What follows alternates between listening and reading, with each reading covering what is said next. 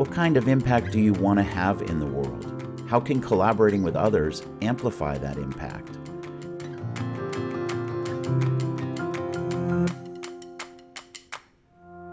In this podcast, hear from folks in all walks of life and work about the impact they want to have and how partnerships and collaboration play a role. Welcome to Season 2 of The Collaborative Effect, a podcast from Venn Collaborative and me, Jim Woodell.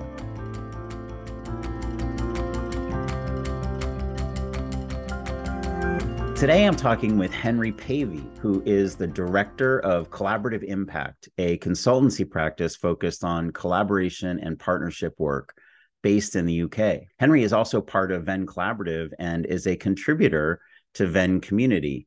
I've enjoyed working with you, Henry, and I'm so glad you're here with me today. Yeah, thanks a lot, Jim. And it's great to be here and contribute even further to Venn Community. Henry, let's start with what kind of work it is that you do. Could you tell folks what it is you do? Yeah, thanks, Jim. I'm a consultant based in the UK. My primary focus is helping what we call local authorities, local governments, driving large-scale partnership programs. A lot of it is around trying to improve town and city centres, post-COVID, all that sort of thing. I've also worked quite a bit on some reconfiguration of former Ministry of Defence estates that have been decommissioned, and those estates have been, the former barracks are now becoming part of the community and part of new towns. Do quite a bit of work with senior leadership teams, multi-partner senior leadership teams around actually how do we actually work effectively, efficiently together. Your work is so much in line with, of course, the kinds of things that we're involved in at Venn Collaborative. And so I'm really excited to be talking with you today about how you then, the name of your firm is what this podcast is all about, collaboration and impact, right? That's fantastic.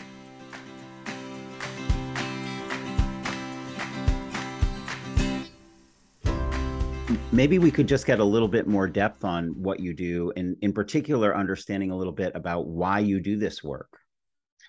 I think, Jim, that looking at the why is worth reflecting on my career journey to date. So my career journey to date was, I was in the British Army for 13 years straight from school. And then when I left the army, I fell into what we call civvy street and started working for the public sector.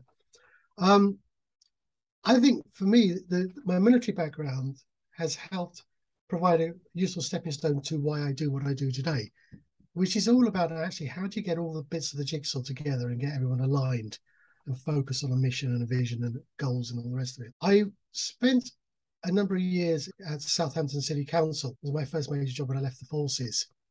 And I did a number of things there around change agent and big transformation programs in-house. But I got picked to pull together a city leadership team of all the key players in the city to say, how can we improve our city economically, socially, and environmentally? How can we improve quality of life outcomes? And so I was picked up, I dropped into the chief executive's office. I reported to the chief executive direct and our democratically elected politician, our leader of our council. And what was interesting was I had no training in this stuff whatsoever, but I basically pulled together an overarching partnership plan.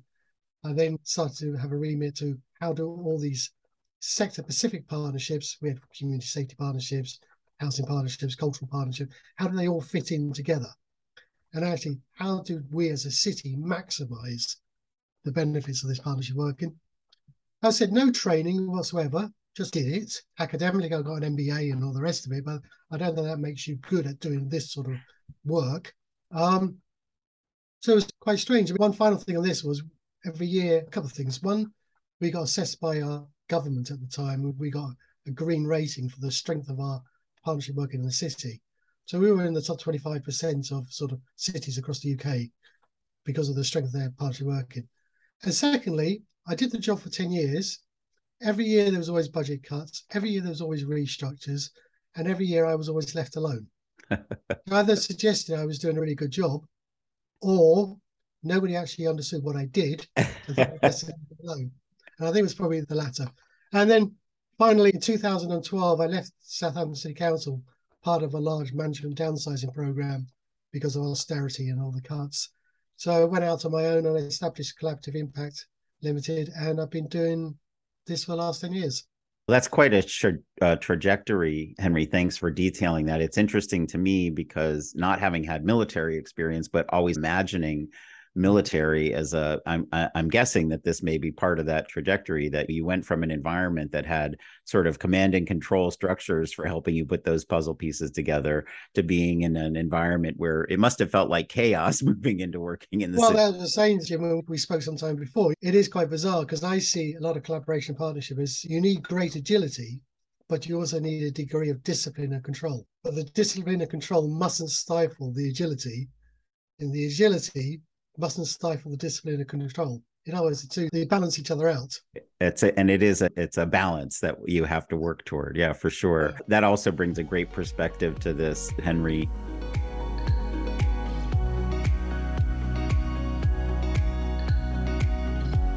Could you talk now about what's a particular impact that you would like to have with the work that you do?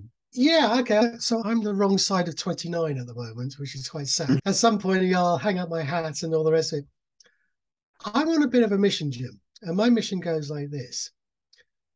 I can get the great and good into a room, the senior leaders into a room, and we can discuss the importance of strategic partnership working and the value and the shared value and everything. The challenge, though, is their emotional attachment to it. And by that, what I'm trying to say is how the amount of time they don't spend, and this is my observations across the UK, and I don't know what it's like for you over in the States, is we don't seem to spend a lot of time working together and working out how we're going to work together. So the great and good will come together and say, we've got a vision for our city, let's move on to delivery. Vision, delivery, vision, delivery. But there's two other valuable building blocks in all this. One is the organization. How do you structure? How do you make it work? What's the rules of the game? And the other is what type of culture, collaborative culture, are you trying to engender and develop? Because most of these partnerships, whether take a city centre regeneration partnership, there will always be one. It's not a job that will just last 3 months and be done.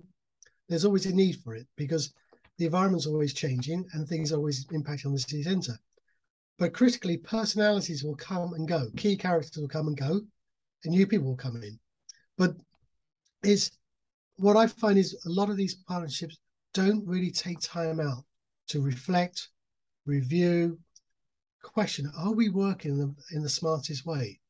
Yeah, is how we work and operate efficient? Is it effective? Is it engaging? Are we all adding value? Or is the backbone organization directing us to what the backbone likes to work, how it likes to work? And the rest of us partners are almost passive recipients. We go along with the flow. So the ownership level is lower because I'm more of a passive recipient rather than a fully integrated partner. So my take on all this is, if my legacy is, I'd love to see the similar levels of commitment to partnership development the senior leaders put into organizational development. So they're all big, powerful people running big organizations. And I bet you they have significant organizational development programs. How do we get the best out of organization? And then those same key people will sit on a lot of partnerships dealing with real complex stuff. But the amount of partnership development, time, money, capacity, expertise, insights is minimal. That's my observation. And that's my legacy. Yeah, I think that's a great observation and a really great aspiration in terms of the kind of impact that you want to have.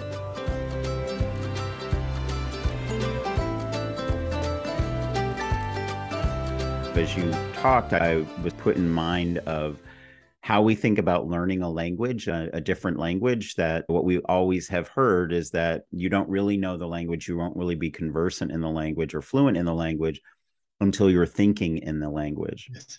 And so it's one step just to get people to understand that there are actually rules or guides or ways of collaborating. And most people don't know what those are, right? So there's this sort of level of just training people in being good at collaboration.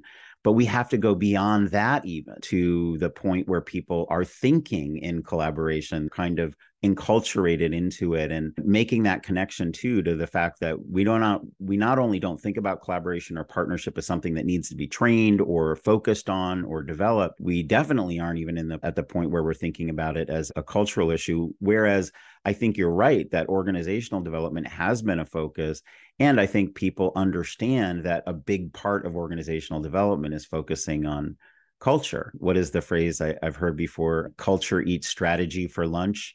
Yeah. And it's very true in this collaboration space. So I really appreciate that desired impact of yours, getting folks to understand that this is just as valuable and important. It is. I use it a lot with people, and sometimes people get wound up by it. I say getting people into a room doesn't make the magic happen. You can get the great and good. As I said, you can have a vision. You can even have some money coming down from government to help you. And you can even get the people in the room together. But that won't make the magic happen. It's the ongoing systematic partnership development with the right sort of backbone support, with the right sort of skilled practitioners, and with the right mindset of that system of partnership, the leaders, that will make the impact. Yeah. Not, oh, good, we got a vision and we got some money. Yeah. And now you're like going into the whole idea of mindset. For me, it's such an important part of all of this. And without going into too much depth on this particular thing, it is interesting to think about as well that a lot of this is teachable. You can help people understand the skills for better collaboration. You can move towards enculturation. But in the end, mindset to me is related to personality. And personalities are not something you have a lot of influence over. And so thinking about the role that plays in effective collaboration and partnership, I think is also really important, because you can think about it at least and consider it. You just don't have very much control over it. Another observation was, having worked for myself for the last 10 years, people tend to call me in more because their partnership program is struggling, rather than the partnership is struggling. So my experience is nobody really puts up their hands around the table and says, you know what, I don't think we're working very well together. Maybe we need a bit of independent facilitation and support. Because nobody will say, because it gives over the impression, I'm not a good partner, I'm not good at collaboration. It's me saying, I'm not a good car driver. Nobody would ever admit to not being a good car driver. So I found in times I've been called in because a program has gone off track. And then once I've got outside to look at the program and how whatever the program is, then you can start to look at the governance, and that means the partnership, and it means how the partnership's working. And the other thing is, you get a group of partners sat around the table, they're not going to really say out to their peers what they think about the strengths and the weaknesses of what the partnership's doing. But if you get someone in and you do some one-to-one interviews and questionnaires, you get all sorts of agony uncle, people offloading onto you, and then you bring it all together.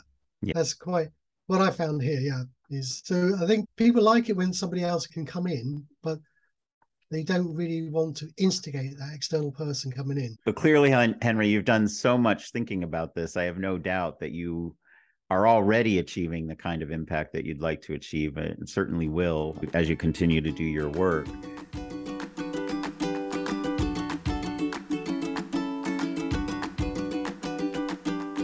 And the last question I ask people on this podcast is an obvious one in your case, in a way, because it's how do partnership and collaboration play a role in that impact? Your impact goal is about partnership and collaboration, so it's fairly clear. But there must be also ways in which partnership and collaboration, your own collaboration with others or partnerships with others, also play a role in having that impact. What's your perspective on that? I think, Jim, is all about legacy. We all want to leave this place where our home is in a better place than it was when you inherited it. And then for our children and grandchildren, future generations, I keep using the terminology city leadership team, but that's my primary type of audiences. But we are just custodians of the city to the next generation. But what can we do? How can I help facilitate this? What can they do to make the place better and improve quality of life? that legacy-wise, they say, we've moved this place on, we've made a difference, there's stronger economic performance, there's less crime, there's better educational attainment, there's a better offer, retail offer, there's a better visitor offer, is that sort of, we're custodians, it's all about legacy. So actually some of the challenges of working together now delays those improvements. So through effective facilitation, or if you can get smooth over the cracks, you can get those better outcomes being delivered much quicker and smarter.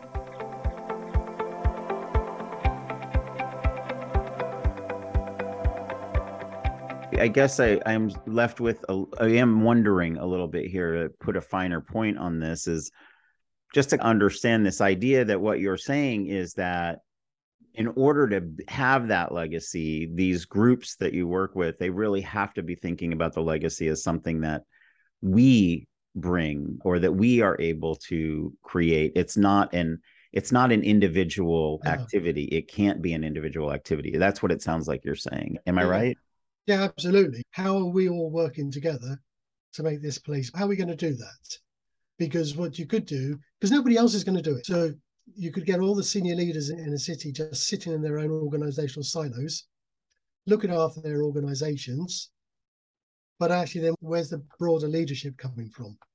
And how do you bring, because everybody cares about places, but it's actually how you bring them together. Well, Henry, I really have appreciated your perspectives on this. I think you're in a unique position to talk to us about the ways in which collaboration and partnership create impact. So thank you so much for your time and for talking with us today. My pleasure, Jim. It's been great talking to you. Thank you.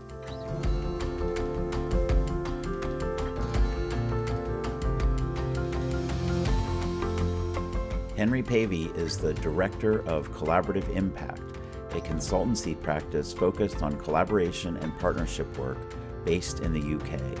He is a collaborative working thought leader, a trusted advisor, and partnership builder and facilitator.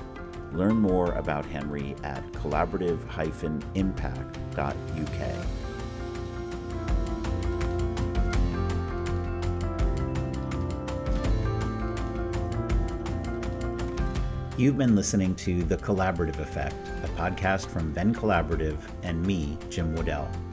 Learn more at venncollaborative.org.